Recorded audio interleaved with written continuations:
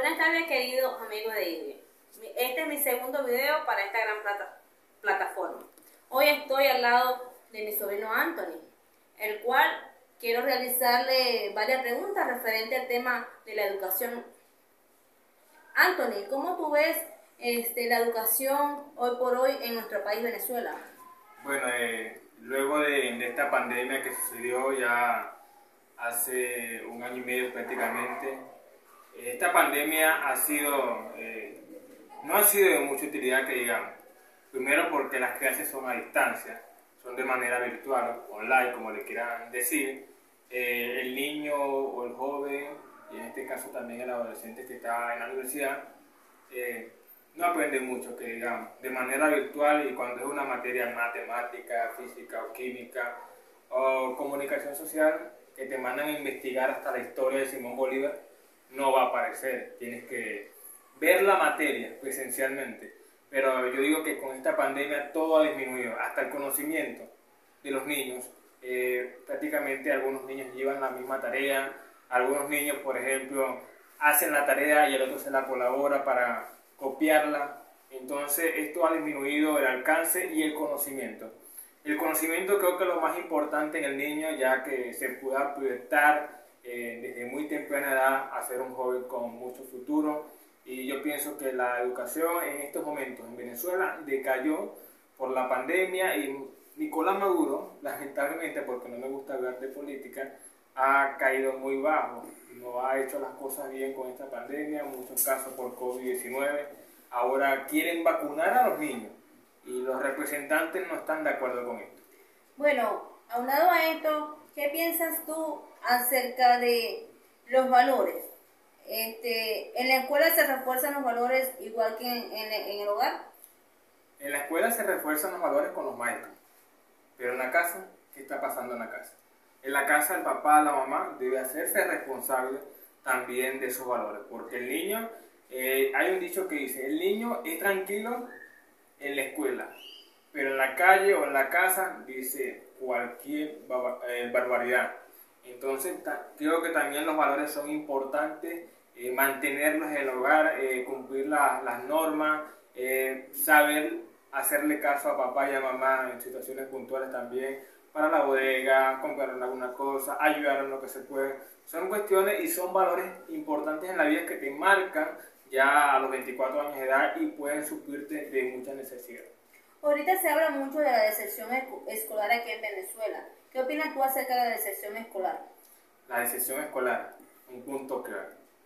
Aparte de eso, yo he visto que varios jóvenes han decaído.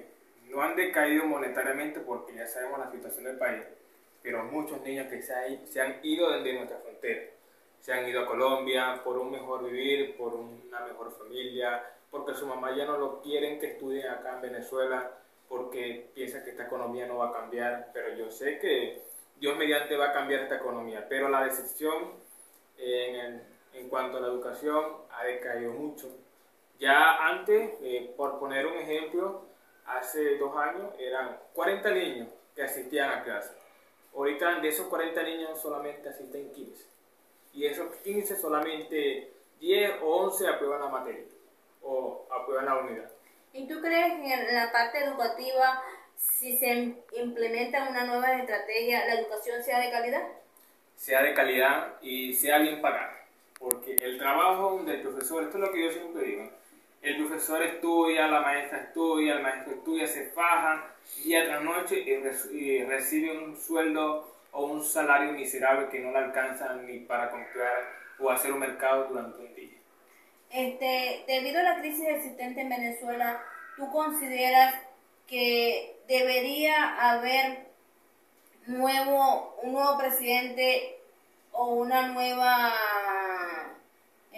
presidente de la parte educativa para reformular la educación, para que la educación sea de calidad, para que haya una nueva ministra que apoye a los maestros en cuanto a la parte económica y dote a los niños de todo lo necesario para que haya una educación de calidad? Yo pienso que sí, pero antes de eso se tiene que comenzar desde abajo. No podemos comenzar desde adelante porque no estamos haciendo sumamente nada. Primero que todo, sabemos que la situación del país Desde hace años, cuando ya murió Chávez, ha estado ya, ha venido bajando de peso. El dólar sube y no me gusta hablar de esto, pero hay que enfatizar este tema. Desde el año 2014 todo ha subido, la economía de Nicolás Maduro, entre comillas, el presidente, no ha hecho nada. Dice que la economía va a estar estable, dice que la educación va a recibir algo bien, pero no ha recibido nada. ¿Cuál es el sueldo que merece un profesor? ¿Cuál es el beneficio que merece un profesor? Los bonos de la patria no sirven de mucha ayuda. Entonces yo pienso que la educación debería recibir también un nuevo ministro y aparte de eso tener un presidente con leyes y que sepa elegir las debidas herramientas para fortalecer esos conocimientos y dar cumplimiento a las normas que él establece también.